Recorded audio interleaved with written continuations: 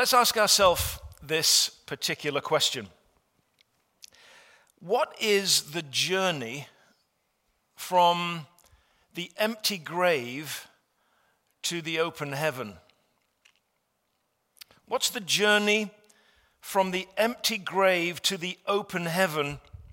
Because the passage that we're going to look at right now gives us the mile markers that we can follow that get us to the point where the open heaven into which Jesus passed, that stands open forever for believers.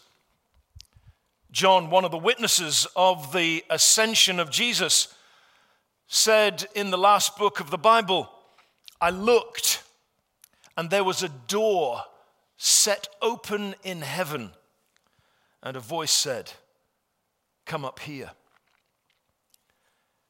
As Jesus passes through the open heaven, something will come through the opening. Not something, but someone. As Jesus sits down beside the Father, taking humanity into heaven, taking humanity into the very Godhead for the first and definitive time. As Jesus steps into that place of honor and authority, the Father and the Son send the Holy Spirit through the open heaven forged for us in the life, in the death, in the resurrection, and in the ascension of Jesus.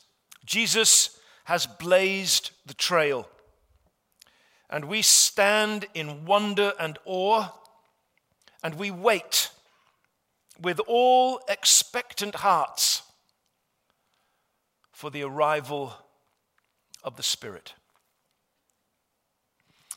What gets us from the empty tomb to the open heaven? I'm going to read to you the first 11 verses of the Acts of the Apostles.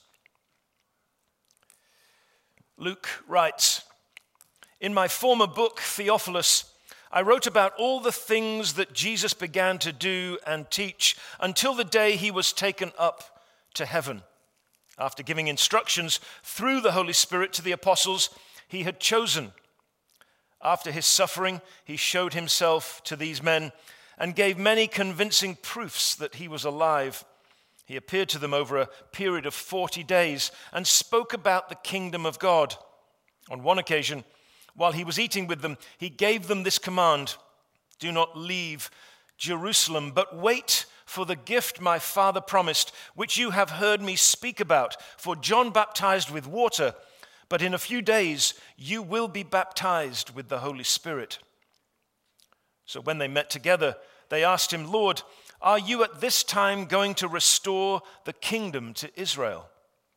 He said to them, it is not for you to know the times or dates the Father has set by his own authority, but you will receive power when the Holy Spirit comes on you, and you will be my witnesses in Jerusalem and in all Judea and Samaria and to the ends of the earth.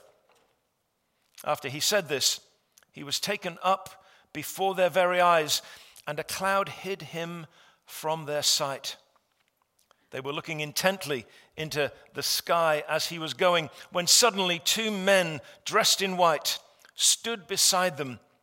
Men of Galilee, they said, why are you standing here looking into the sky? This same Jesus, who has been taken from you into heaven, will come back in the same way you have seen him go into heaven. Lord, bless us as we hear and receive your word.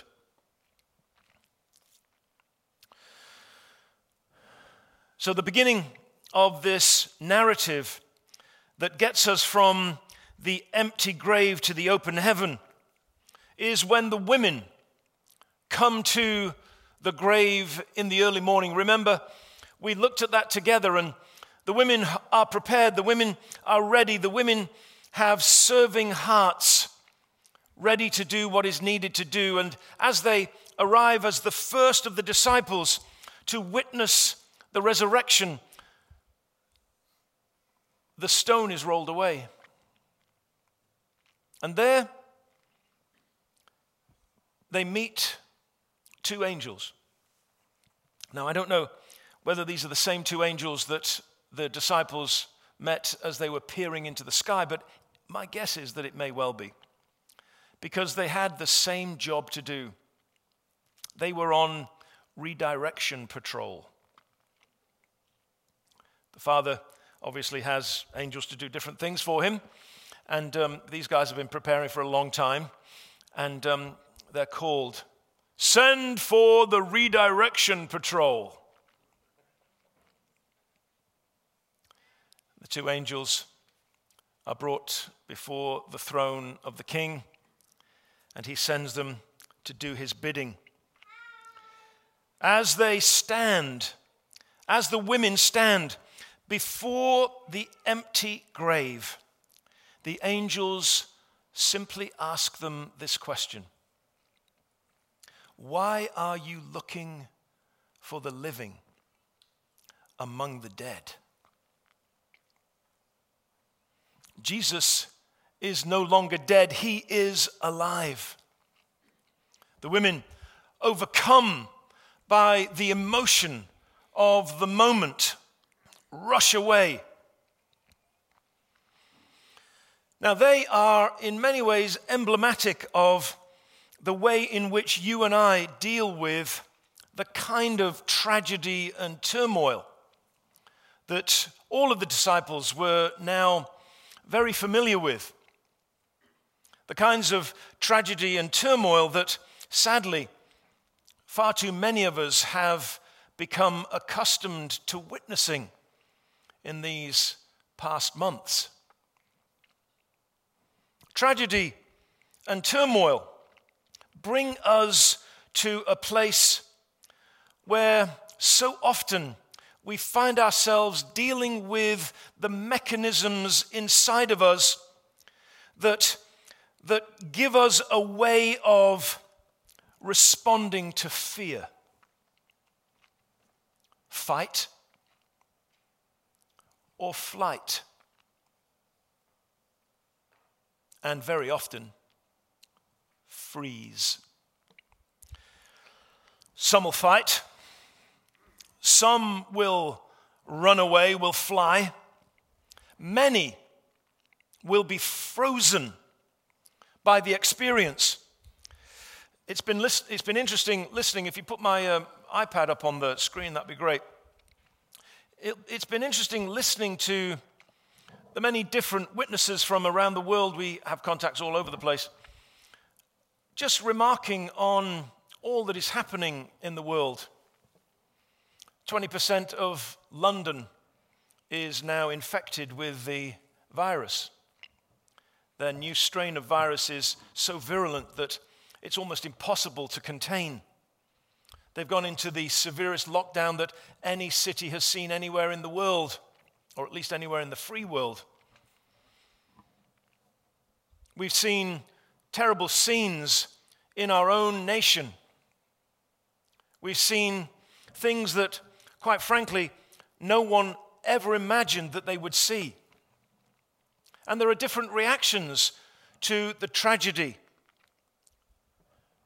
to the turmoil. And what is it that God sends his angels to do? He sends his messengers to correct and redirect. You see, the fight, the flight, or the frozen reaction are not going to help us in the end. And as we traverse this journey from the empty grave to the open heaven, we're going to discover which reaction it is that God wants from us. Because it's not the fight. It's not the flight. And it's not the frozen. The angels are sent to correct the disciples and redirect them. Why? Do you look for the living among the dead? Later on, we know as we harmonize the Gospels, particularly John and Luke, that those reactions are still stirring. First of all, the women are corrected and redirected. And then we see the disciples on the way to Emmaus. And then the disciples, the 11 remaining of the central team of disciples in the upper room. And we're told in John 20 that the doors are locked for fear. The doors are locked for fear. John 20, verse 19. It is fear that motivates the behavior of the first disciples. And Jesus comes and stands among them. And Luke tells us in Luke chapter 24 that the fear that motivated their behavior to lock the doors and close the windows is now so prevalent within them that even in the face of the risen Lord, they can't escape the cold hand of fear. It says they were frightened because they thought that the only explanation for the risen Lord in their presence was that they were there with a ghost, a phantom, a specter of hell.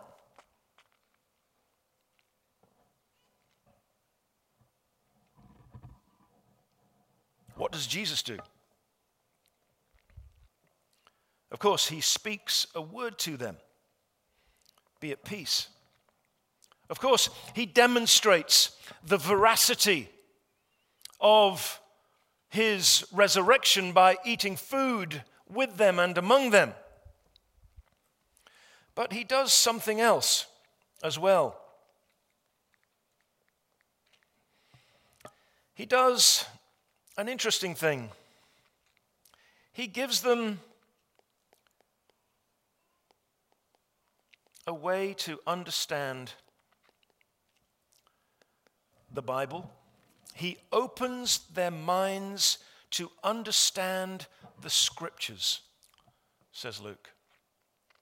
He opens their minds to understand the Scriptures. And John says, in that same moment, in that same occasion, he breathes on them.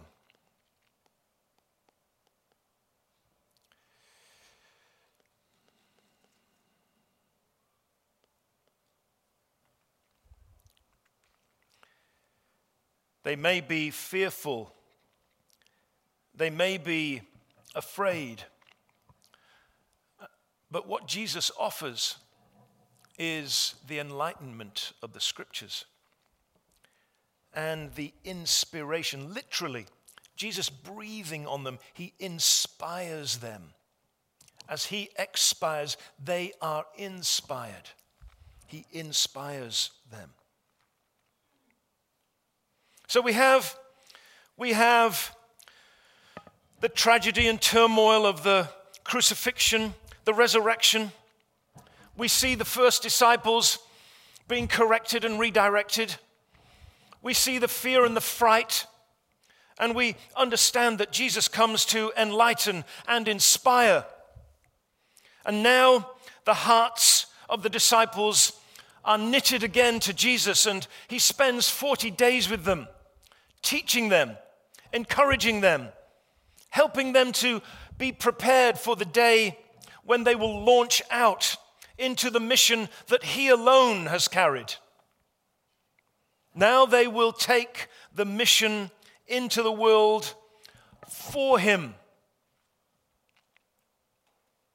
And what is it that we see? we see Jesus eating with them, perhaps on one of the very last occasions that he's there. And the disciples have had this amazing privilege of walking with Jesus through the days of his ministry and then encountering Jesus in his resurrection and then continuing to walk with him as he revealed himself to them in the 40 days of his time sharing the deep secrets of the kingdom of God. What an amazing privilege it was. And what they wanted more than anything else was more knowledge.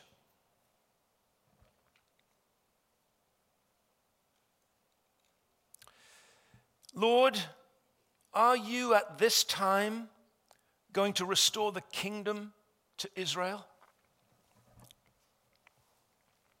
I wonder whether when you look at the events of this past year and as you listen to all of the manic chatter and Twitter coming to you through the social media, whether your heart is stirred towards a longing for the return of Christ. Of course, it's a natural desire for any believer. And that desire can turn into a determination to perhaps understand. And that determination to understand can foster the deeper desire to perhaps look at the details of what eschatology, the study of the last things, of what eschatology can bring to us. And Jesus listens to the question, and he understands what it is that the disciples are desirous of. And what it is that they're desirous of is the very thing that Adam and Eve were most desirous of. The thing that got us into the trouble in the first place. More knowledge. More knowledge. The end of knowledge, who knows where it is? And Jesus says, you don't need more knowledge. Listen, you don't need more knowledge. You've got more knowledge than is safe for you.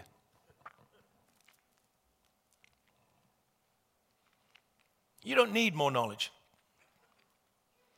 Jesus says, actually, this whole thing about eschatology is largely irrelevant because only the Father knows. Only the Father knows. So anybody who tells you they know, well, just be kind. Just be kind. But they don't know. Only the Father knows. And it's his authority that has set the dates and the timing. And so you can just relax, says Jesus, because this knowledge is not for you. You don't need more knowledge about eschatology. What you need is power for evangelism. What you need is power, not knowledge. If it was knowledge that you needed, then Jesus would have stayed with the disciples, walking with them forever. But it was power that they needed. And so he had to return to heaven and send the Spirit upon them so that they could be equipped, so that they could be filled, so that they could be empowered to do the work on his behalf.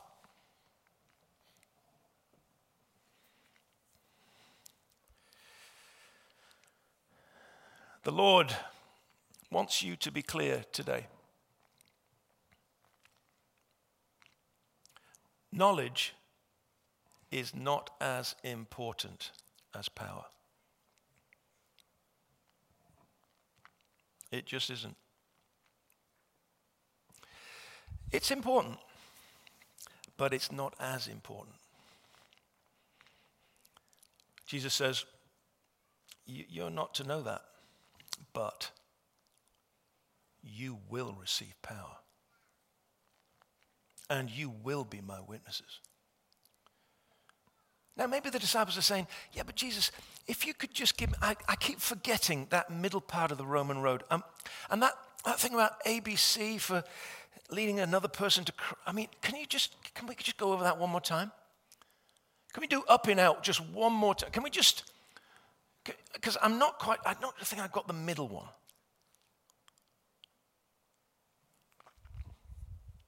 If only I had just a little bit more knowledge, I would feel more confident. I'm sure of it. And Jesus says, you won't feel more confident with more knowledge. It's not what gives you confidence. More information will only lead to the desire for more information. It's like peanuts on the bar. What? Well, I'm sure you've never done this, but if ever you go into a bar, they'll put peanuts on the bar. And the idea is that the salt in the peanuts make you want to drink more. Well, that's what happens with knowledge. More information. The more information you get, it just causes you to want more. Jesus says, you don't need any more information. You need power. Because when you're confronted by the unbeliever who's lost and alone, if your prayer can change their life, they'll be listening to whatever knowledge you might have available, however limited it is.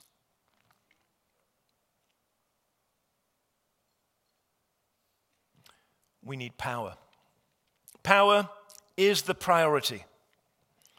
Otherwise, Jesus would have said otherwise. So Jesus says, look, I don't want you tied up in the tyranny of time. I want you delivered from that tyranny. I want you to be free to serve. He says, I want you to wait in Jerusalem. I want you to wait for power. In Luke, Jesus says, until you're clothed with power from on high. I want you to be clothed, to be encased, to be completely encapsulated by the presence of the living God. That's what I want for you. And all of the knowledge is enormously important, but it's secondary to the power. Otherwise, Jesus would have said, wait in Jerusalem. I'm going to send you more information.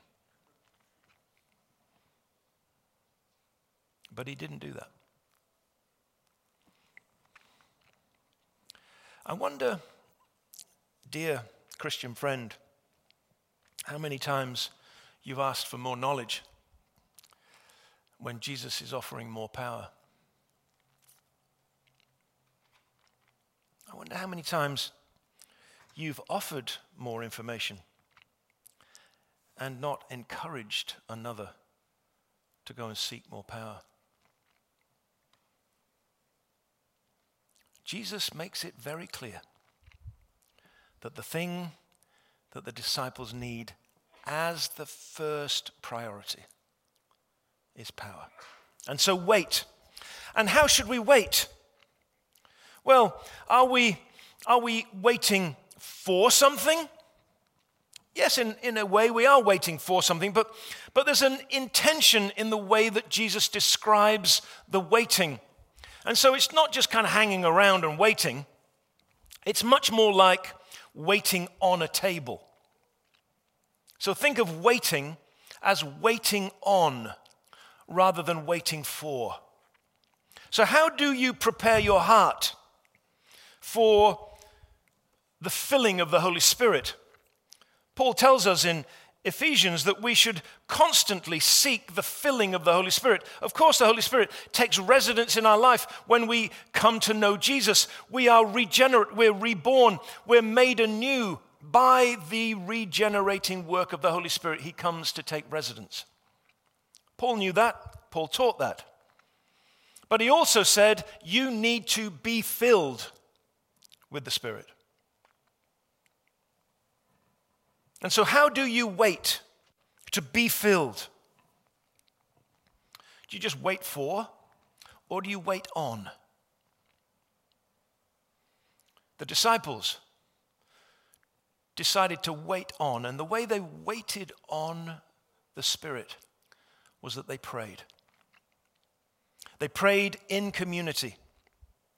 8:30 every morning on Zoom and here in house. We pray every day, Monday through Friday.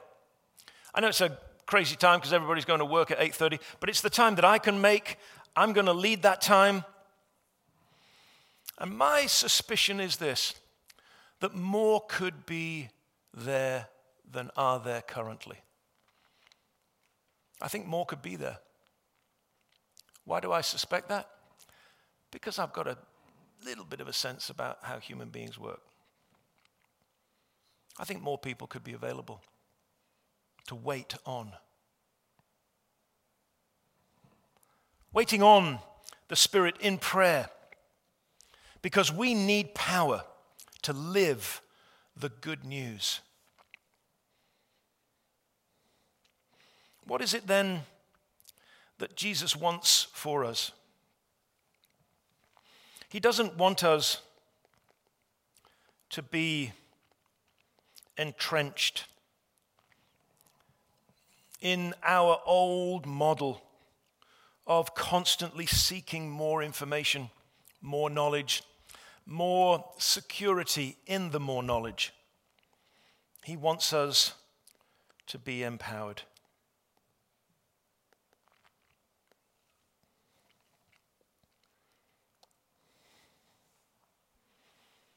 Not entrenched in our old ways. Have the old ways led many people to Christ? This last week, this last month, this last year?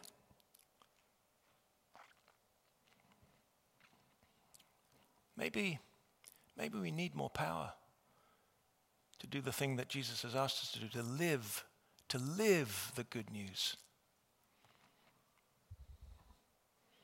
Will we continue to train? Of course. Will we continue to learn? Of course. Will we continue to teach one another? Of course. Do we need power first? Yes. Why do I know that? Because Jesus says so, and Jesus is Lord. He's the boss. And if he says you need to wait for power, then he means it. And it's important that we hear it. The disciples have made the journey from the empty grave to the open heaven. And they're gawking into the sky. It's so funny. I mean, you know, they're just like me and you, aren't they? And they see Jesus disappear in the cloud, and they're kind of there, and they're trying to get the last look, and they say, is that Jesus still? I mean, I don't know. Can you see him? Is he coming back? Is he getting bigger, or is he still getting smaller? I mean, I think he may be getting bigger. No, that's a crow. No, that's a...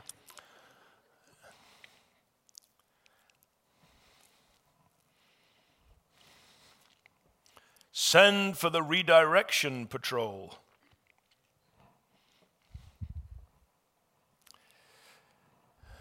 Yes, Lord. Weren't you the ones that went and redirected them at the empty tomb? Yes, Lord. Okay. Go and redirect them at the open heaven. What should we say? Say, stop being stupid, looking into the sky.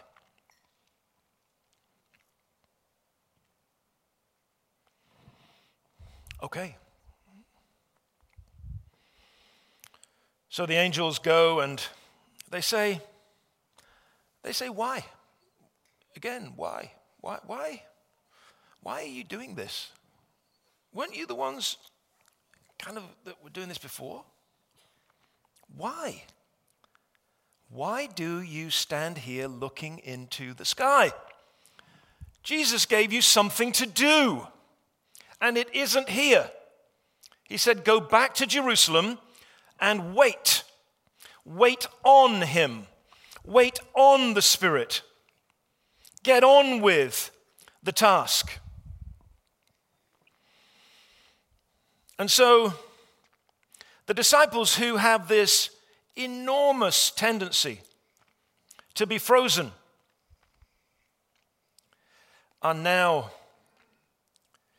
let me just do that, and then that. Yes, thank you very much.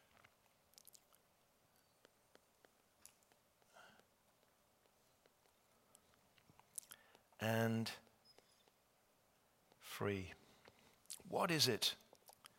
What is it that God wants for us?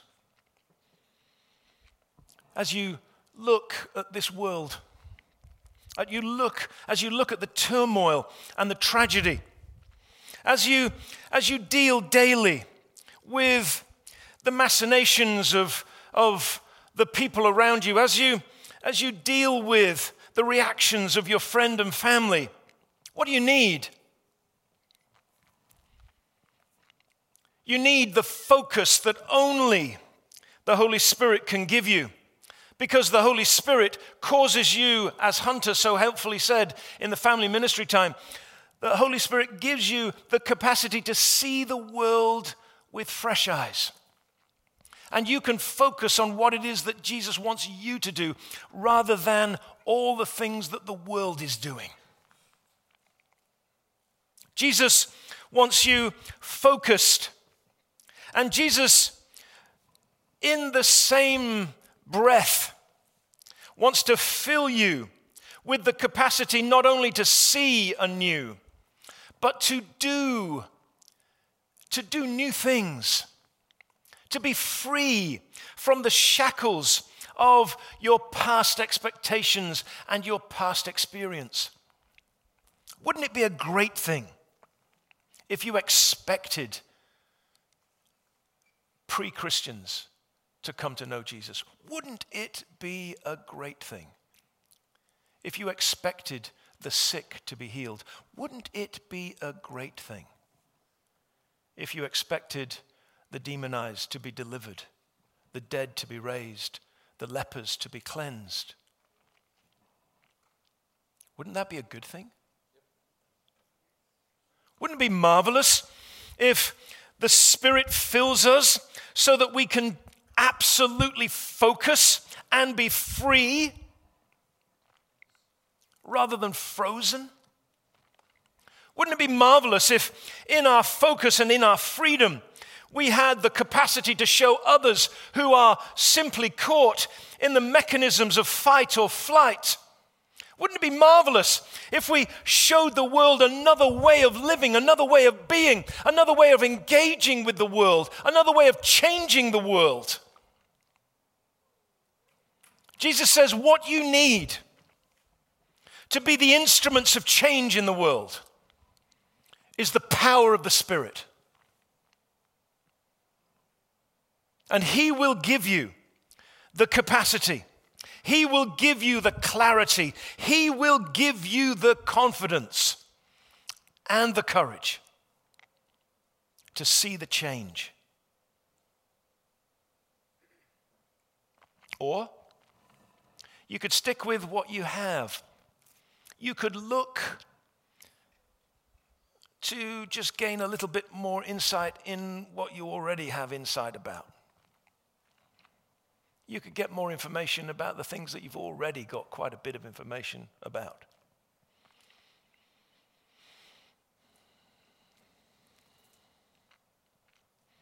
Do you see how Jesus is wanting to prepare the hearts of his disciples? He's wanting them to lean in and to long for the thing that they most need. And it's power.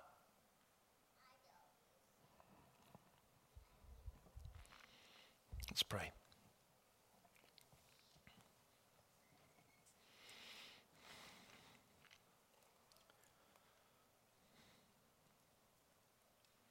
And as we pray, let's just wait for a moment. As we wait, let's allow the Lord to call from our hearts a desire to be filled with the Spirit, to be living the good news. Let's ask the Lord to take us from being entrenched in the ways that we already know, to be empowered to do things that we've never done.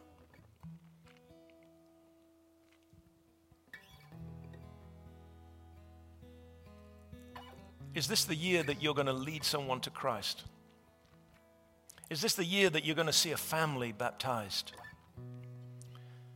Is this the year that you're going to pray and see the sick healed? Is this the year that you'll see demons flee just at the mention of the Lord's name?